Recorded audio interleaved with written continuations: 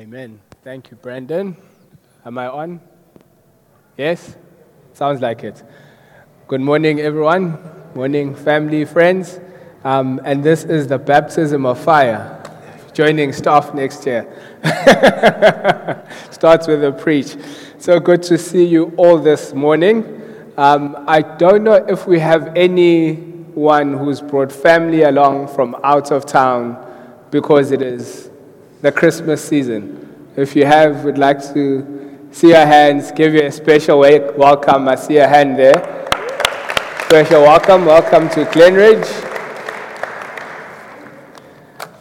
We will be talking about family this morning, but we are in a series of He Is. You can see the bright lights behind me, and we thought during this season of traditionally the Christmas season, it can be debated when it actually is, but the point is we are choosing to focus on Jesus and who He is and what He means to us.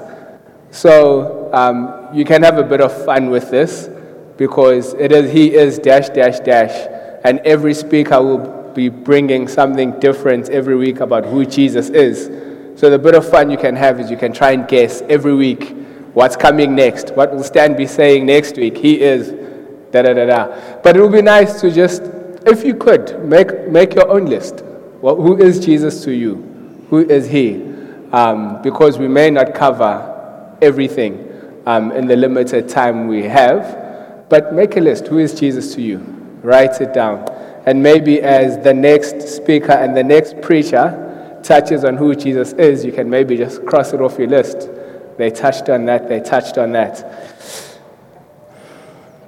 So, it is good to be with you and here again this morning. Like I said, today I'll be talking about He is family. That in itself might be a bit of an oxymoron. He refers to one, but I'm talking family, which refers to many, but we'll get into it. And I think the first thing is just to say, family is God's design. Family is how God has planned to impact the world. Family is how God intends to carry out His will and display His power in the world. It is through the context of family. Now, when you talk family, I understand family is, we all have an idea of the perfect family. TV commercials will show us the perfect family. Father, mother, one boy, one girl, pigeon pair. We even have a word for it, pigeon pair. Like the Roberts, perfect family. One boy, one girl, father. Some of us, not so perfect family. And I'm just saying that's okay. Family does not have to be so perfect for God to work with. God just wants a family. And generally, families aren't so perfect. I often come home, like I've been busy at work lately, and I'll come home and Malindi just says, when you hear the children squabbling, wah, wah, wah, wah, there's 3 of them, talk to your dad. Talk to your dad. I've been with you all day. I've had enough. Talk to your dad. He'll sort it out. And that's what family sometimes looks like. So a bit of a peek into my not-so-perfect family. I am the child of parents who are now divorced. Okay? My eldest brother is a half-brother before my dad married my mother. Had a few kids. I'm sure my dad was hoping for a pigeon pair, like the Roberts, but instead ended up having 4 other boys. With my mom, never happened. They divorced. He got remarried, had 2 more boys. So no girls for him, unfortunately, a whole squad of boys in the family. But that's what my not-so-perfect family looks like. But in saying that, God still looks for family, no matter what that family looks like in the natural. I also just want to state the important thing about family is family is something we need to contend and fight for. We often just say, let it be as it is, but it is something that God initially shows us that He fought for it. He fought for family. And where do we see this? Christmas season, stories being told year after year after year. Mary gets pregnant. Historians would probably say she was in her teenage years, not very old in our terms to be pregnant, and she was engaged to Joseph. And now, obviously, Joseph has a bit of a wobble. What's happened here? My wife to be is pregnant. It wasn't me.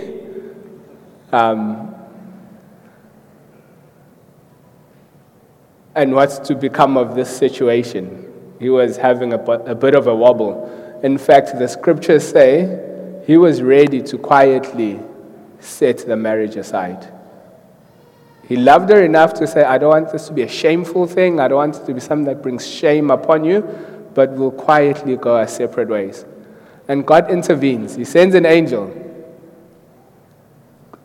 That's the next best thing to God coming in person.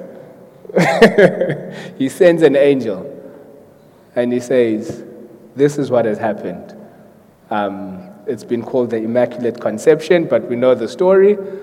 Your wife is pregnant by the power of the Holy Spirit, and she will have a baby. God contends for that family unit right there.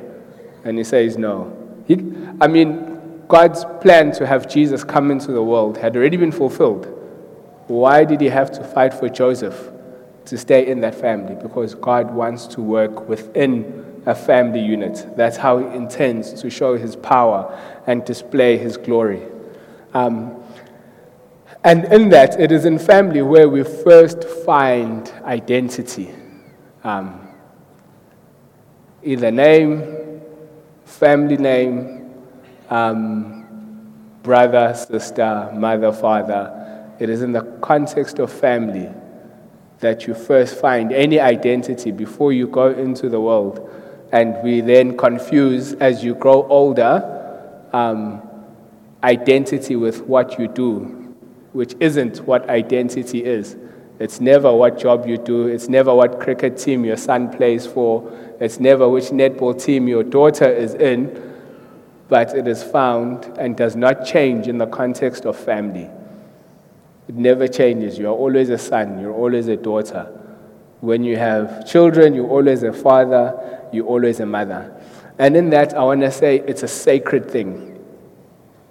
Because there are things we do not choose that are given to us, that are a gift to us, that are a blessing to us.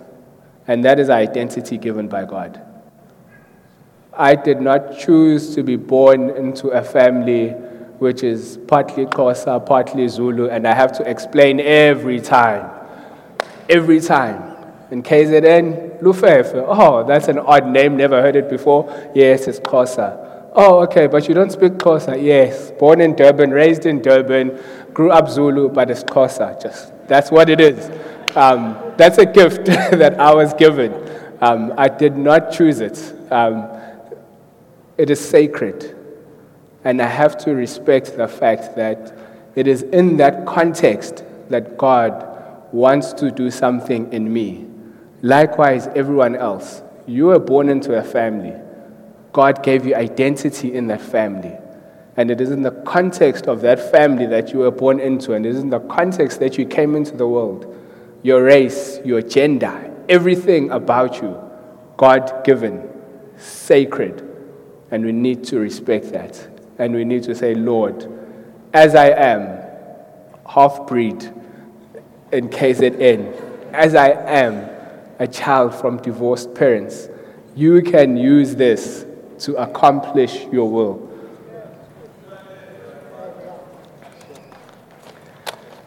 So in the context of family,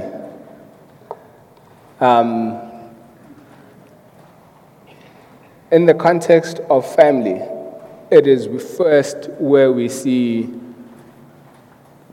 tracking still partly in the Christmas story. Before Jesus is born, come on, I taught this at Kidsman. I'm forgetting her name now. John's mother. Someone help me. Elizabeth, thank you. Elizabeth was promised that she would give birth to a child of the promise that they have been waiting for. The father doesn't believe it. But anyways, Elizabeth, where I'm getting to is Elizabeth is related to Mary. And they are pregnant at the same time. I think John was to be born before Jesus, but they're pregnant at the same time. So these two cousins decide they will have a preggy party. Don't women do that? Like, I'm pregnant, you pregnant, let's have a party. Okay, but so Mary goes over to visit cousin Elizabeth, who's a lot older, but that's not the point. And John has been promised prophetically to this couple. Once again, God came himself. Boom, you will have a child. Well, not himself, he sent an angel. Next best thing to coming himself. You will have a child. This is the child's purpose. This is what he will fulfill. And it is in the context of this preggy party, as Mary, pregnant with Jesus, walks in to visit cousin Elizabeth, that in the womb, John is filled with the Holy Spirit. Before he's even born, Jesus isn't even on his own yet. He's not even out of his mother's womb. It is in that family context that John is filled with the Holy Spirit, that John is filled with the power to achieve the purpose that God calls him for. In the context of family, it is sacred. It is something we need to contend and fight for, this family. Because that's what God's plan is. And in that context, as said, is where John is filled with the Holy Spirit. And, okay, I'll share that story later. It's coming up later in my notes. But I just want to say it is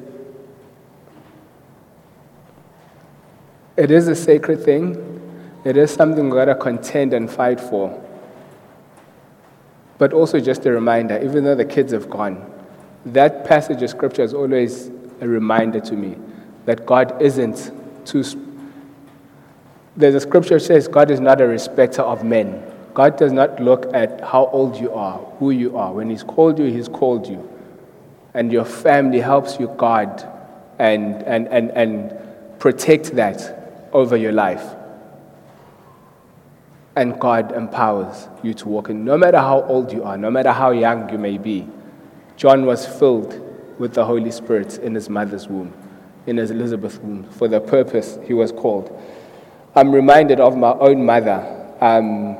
We frankly used to think our mother was a bit off the wall.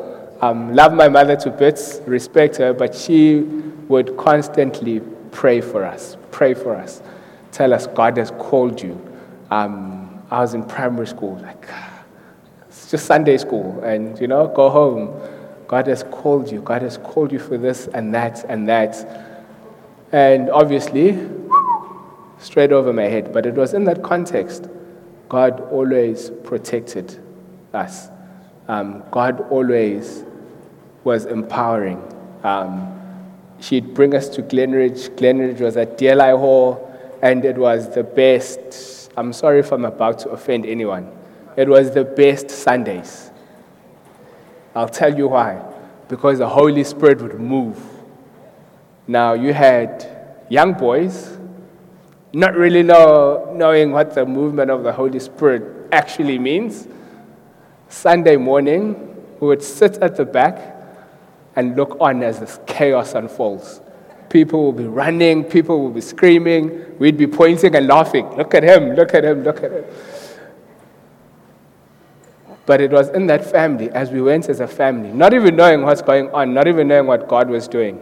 God was beginning a work, and he was empowering and honoring the prayers of a mother who was keeping a family together.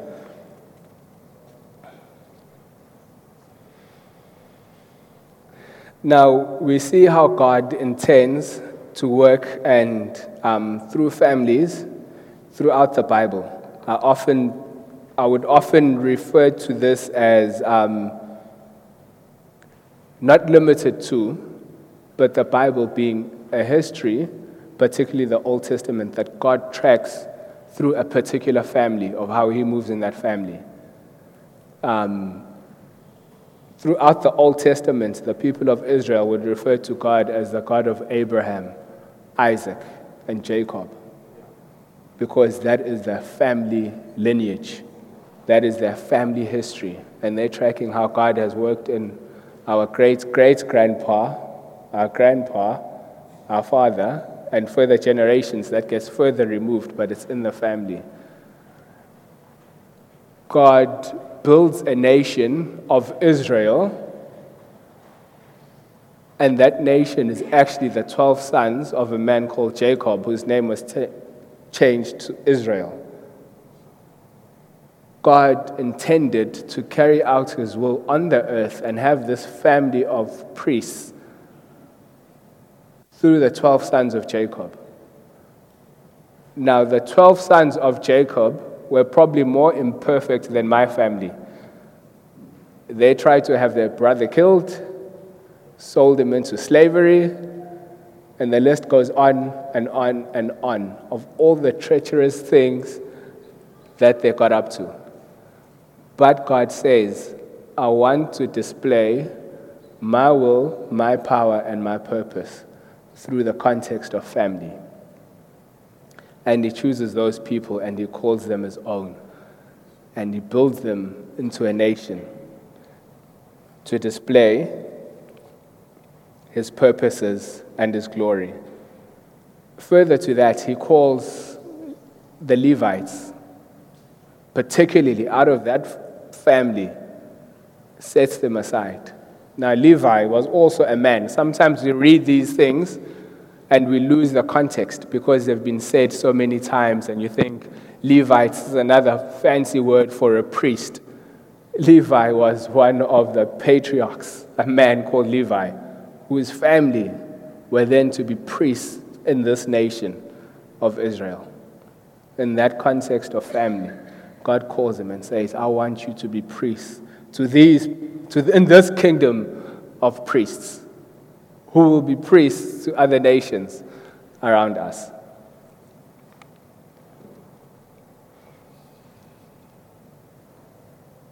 Now, our first introduction in the Bible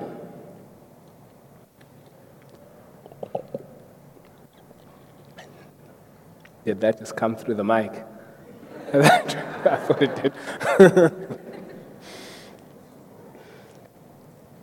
Book of Matthew, first book in the New Testament, before Jesus is born. What's the first thing you read? Genealogy. Big word for Jesus' family line, family tree, family history.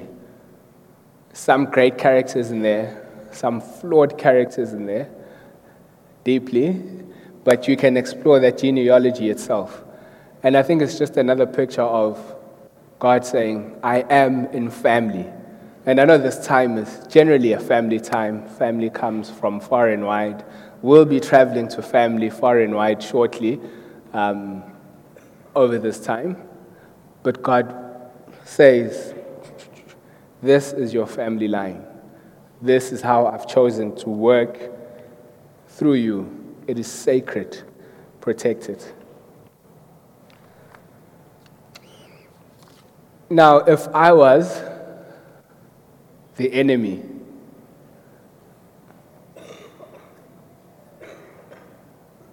I'm probably going to be stating the obvious here, but I'm hoping everyone knows that there is an enemy trying to stop the plans of Jesus.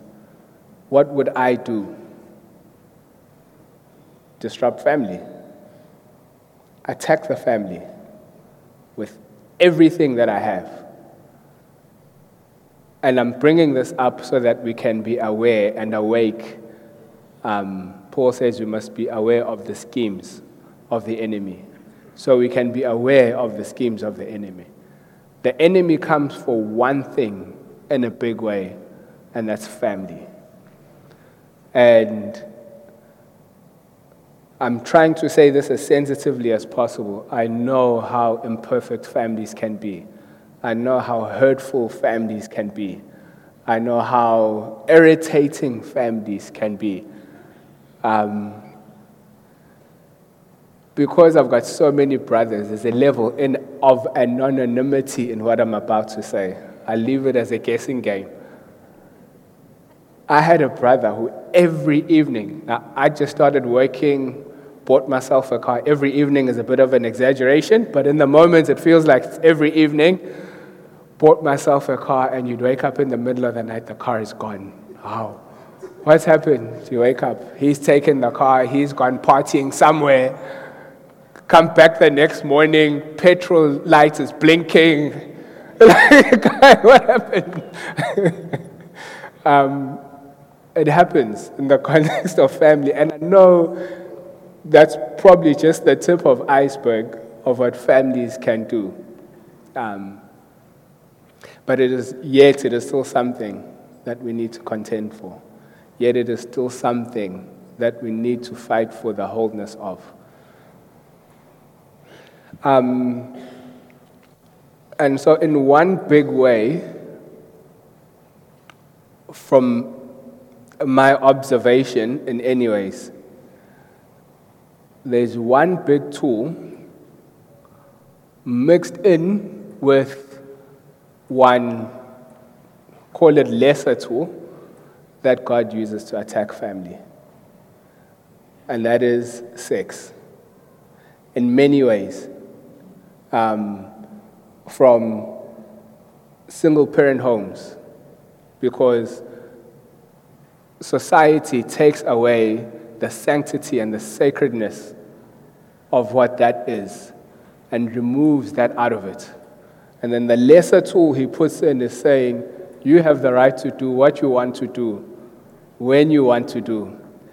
And it then misplaces this beautiful thing into something that has no place, no context. And as a result, you end up with, in times, not the only reason, single-parent homes, divorces because of affairs, sexual identity misunderstood because the sacredness of what God has brought in your identity, in who you are, the world comes in. It's a big tool, but it's a lesser tool. It says you can do what you want, when you want, therefore nothing is sacred, and therefore it starts to break down that family structure which God wants to work through in impacting the world and bringing His power into the world. Yet another thing we need to contend for in our families. Yet another thing we need to fight for in our imperfect families. And a point I just wanted to make earlier was just to say, as imperfect as our families are, let's sort out whatever hurt there is in our families. I know it's Christmas time. I know sometimes it's difficult. You have to face those not so lovely people in your family, as well as the ones you enjoy being with. But let's be honest families. Let's be families that talk. We as brothers, once again, had a time where we spoke honestly about what happened in our past and in our history.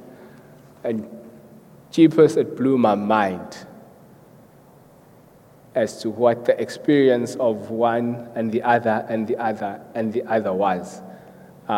In the same event that we all experienced at home, which tore our family apart. And it began to explain a lot of why that person is this way, and that person is that way, and that person is that way, and that person is that way.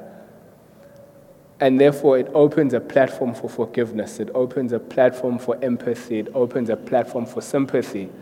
And it opens a platform for greater relationship and allowing God space in to those areas to work in and move on.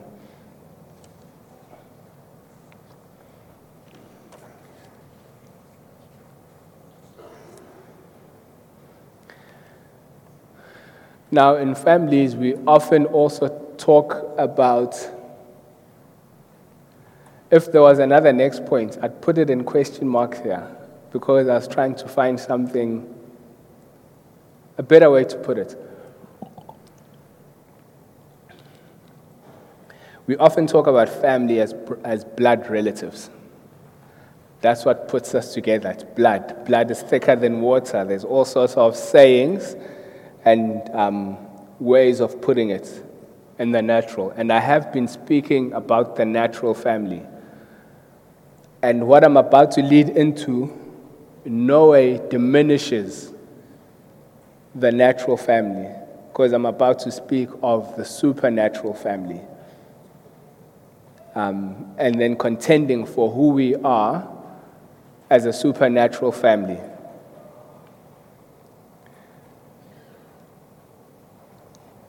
Now, the matter of blood.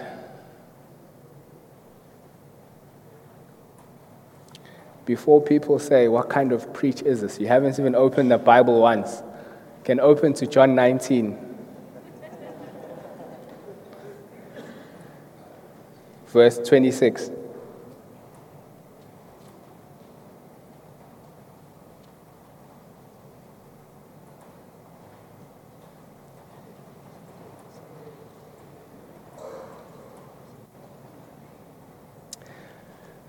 Now, whilst you're getting there, the issue of blood, I firmly believe, and as we're about to read it in the scripture, one of the reasons Jesus shed his blood is because blood symbolizes family. Blood, if we have the same blood, we say, I don't know if that's biologically correct. The doctors in the room will correct that. But I'm not making a biological statement in any case. As we say, blood is what makes family. And I believe, even symbolically, part of the reason why Jesus shed his blood was to put us all into his supernatural family.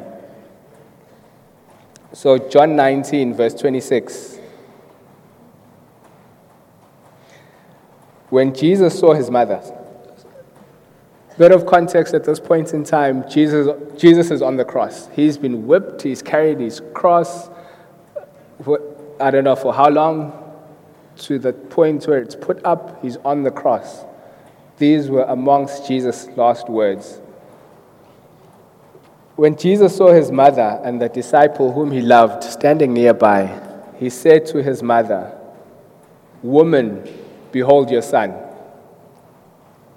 Then he said to the disciple is John in this case, "Behold your mother." And from that hour, the disciple took her to his own home. After Jesus, knowing that all was now finished, said, and he goes on to say, "I thirst." But I found it interesting that after Jesus puts together this unnatural family, because there's no blood relation, after him shedding his blood, in the book of John, it accounts that then he realized that it is all finished. At the point in time where he creates and puts together into family, he realizes it all finished. Jesus had done countless miracles. He'd raised Lazarus from dead to life. He'd healed the blind. The lame had walked. But it was only finished at the point in time where he puts people into family. And I strongly believe, once again, it's something that Jesus was contending for all along. It's something he contended for even at the point of his death. He never forgot. Woman, your son. Son, your mother. you two are now family, to the point where he took that person home.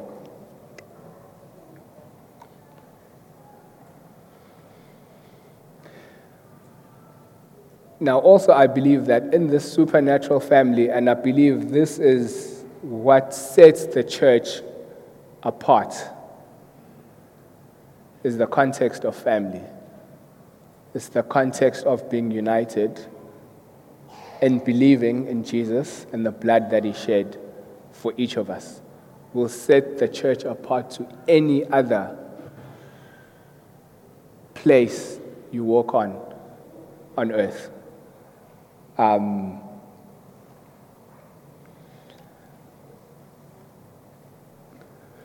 Okay. I want to give an example. I was wondering whether I should or shouldn't, but it's a real example in South Africa where we find ourselves.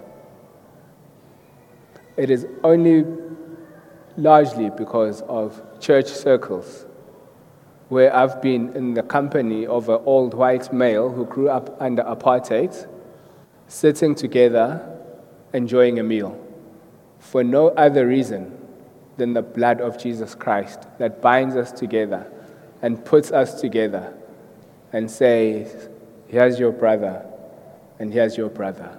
And we accept each other as family without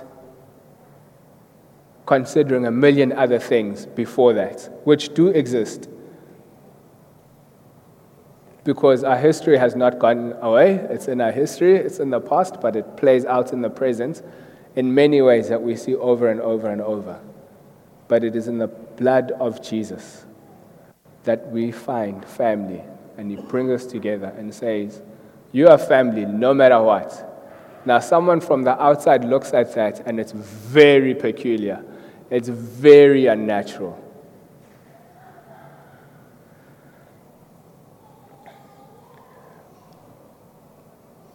So this also then brings me to the point of one of the beautiful things. Then another scripture we're going to read is Romans 11, verse 24.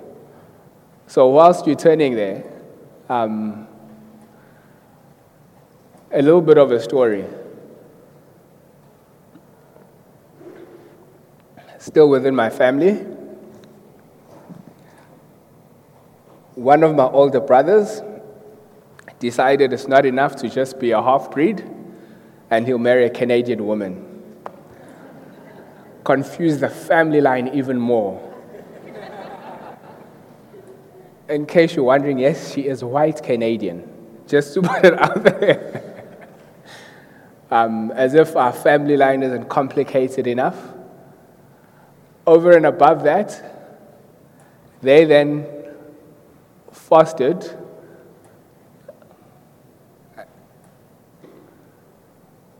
a young woman. She was in her teens at the time when they brought her into the family, who's half Indian, half black, into the family. And that was just such a beautiful picture of what family actually is. It's not just a blood relation.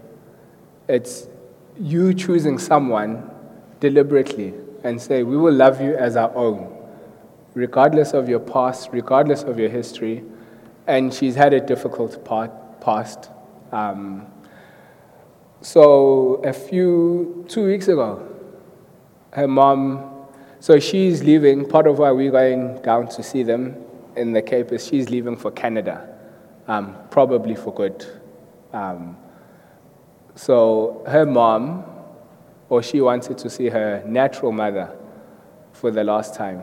Now, her natural mother is part of the reason why she's had a tricky past. I think she's obviously had her own issues as well, which I do not know the full extent of. But so I just had just busy at work, ending a project. Saturday I'm working, and we were sitting in a meeting, and I was hoping it would have been done earlier in the day, and it's just dragging on and on and on. And I'm like, I have to leave. There is a lady I need to take to the airport. She is family. She's like, yeah, but why can't she get there on her own? I was like, without explaining many things, I was given specific instructions to hold her by the hand, pick her up, hold her by the hand into the airport, and put her in the plane if I can. Otherwise, she will just not make it. Because of her history and her past, and she's been unreliable for many reasons I don't want to go into.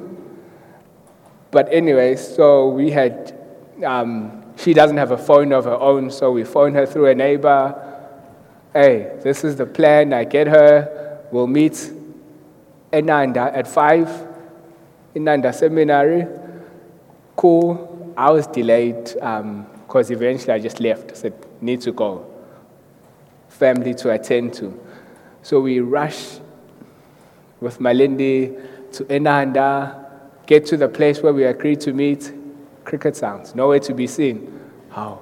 Ask the security guards, this, that. Phone the neighbor, okay, this is the way home. I don't know Inanda from a bar of soap. Never had much reason to be in Inanda. But anyways, we phoned the daughter, what's the lie of the land, which way is home? So we're tracking, and eventually we found her. But now, rush to the airport, that much time left. So we pick her up and we're rushing. And she's just grateful. Thank you guys for picking me up. I thought you weren't coming anymore. I thought you wouldn't find me.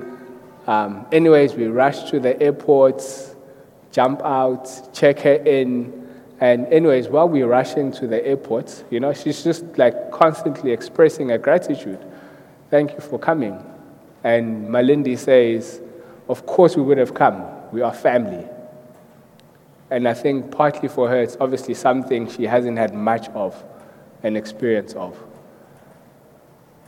And it's just to say, our family is not just naturally where we are born into, but where we choose to come together, where we choose to partner. We are family. And as much as I attempted to get to the other side with her and put her in the plane, airport security would not allow me. They said, this is where you stop. I just want to show you where a boarding gate is. No, this is where you stop. But so in saying goodbye, she then gives me quite a warm hug, and says, thank you again for coming to get me and, take me to the airport. And in that warm hug, I myself was reminded and convicted that this is what family does for one another. It does not need to be your biological family. It does not need to be your blood relation. Now, this very much reminded me of Romans 11.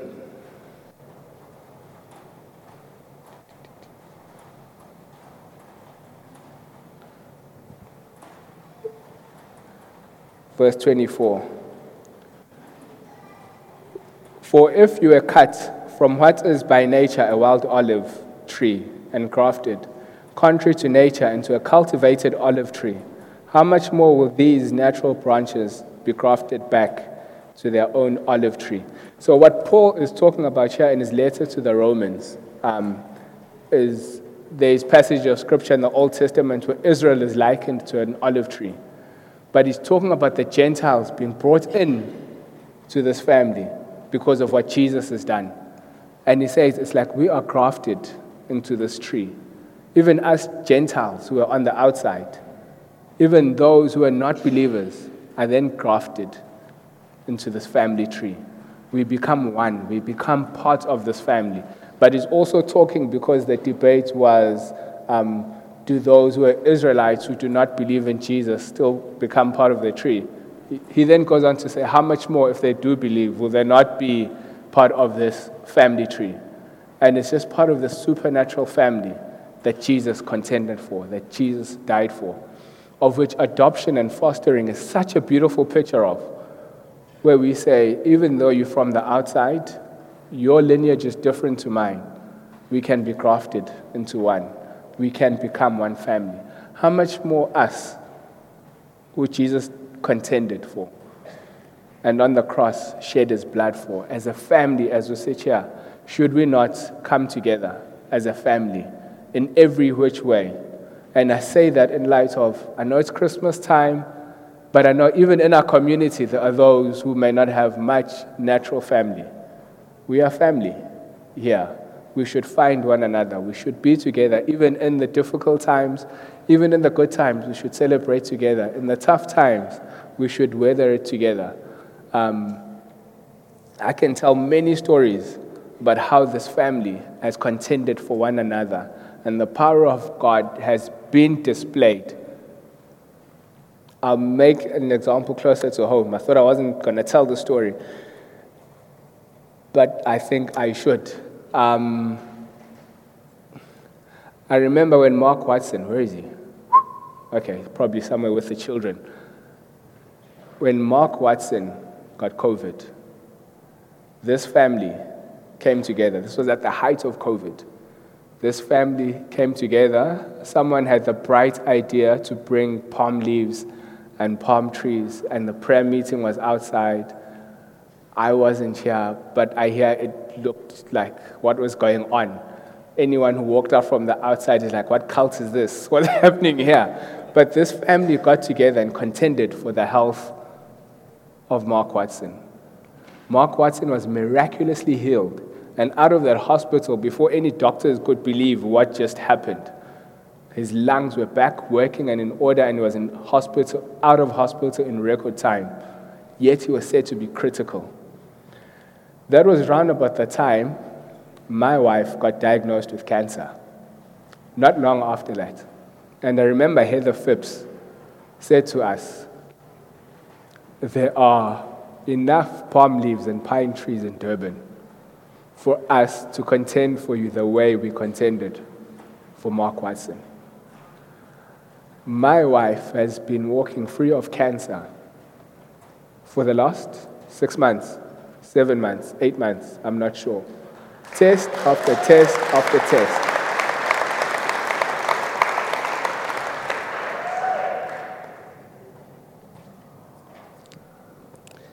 Because this family, as unnatural a family as it is, came together and contended for that healing.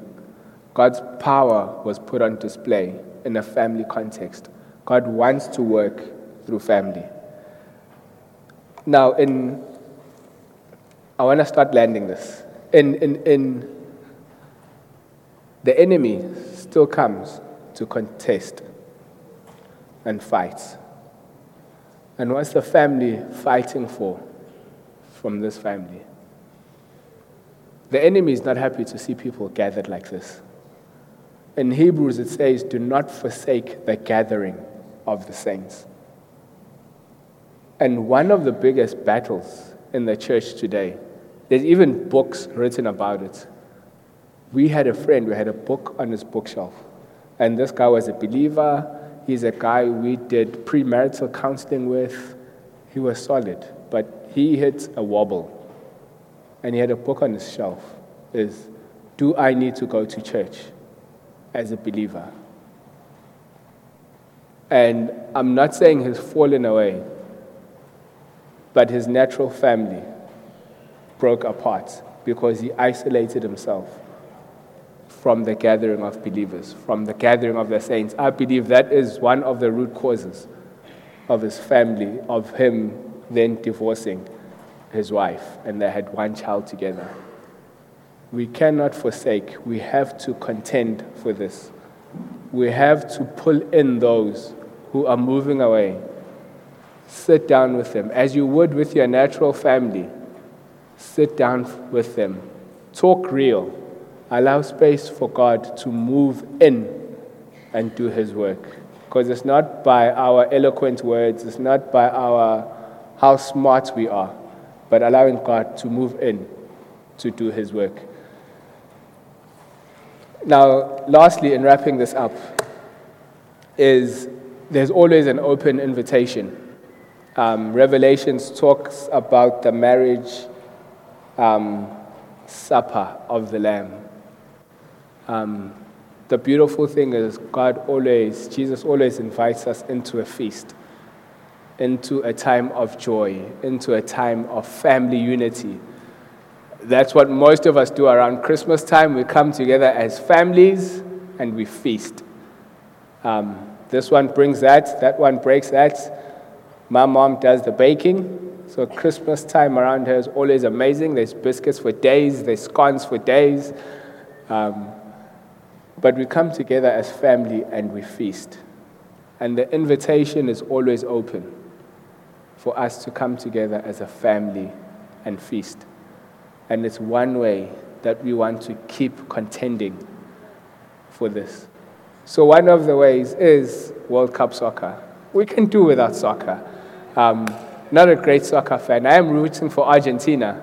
My mind and my heart are separate about this. My mind tells me, hey, France will take it back to back. My heart's with Argentina. I don't know where I sit, but I'm rooting for Argentina. That's what I'll be shouting for. France, Johnny. But it's another family moment we try to create. When we come together, it's beyond just soccer. Come together as a family. Let's have some fun together. Let's feast together. We're not a big soccer family, but we'll be here. But the invitation for anyone who's not yet decided they want to believe in Jesus and put their faith in Him is open, even this morning. If you'd like us to pray with you, if you'd like us to just tell you a bit about what it's about, the Roberts are here, we are here, the colors, there's other leaders in the community. We'll hang around the front. We'll pray with you. You are invited in to this family, and the invitation is open. Thank you.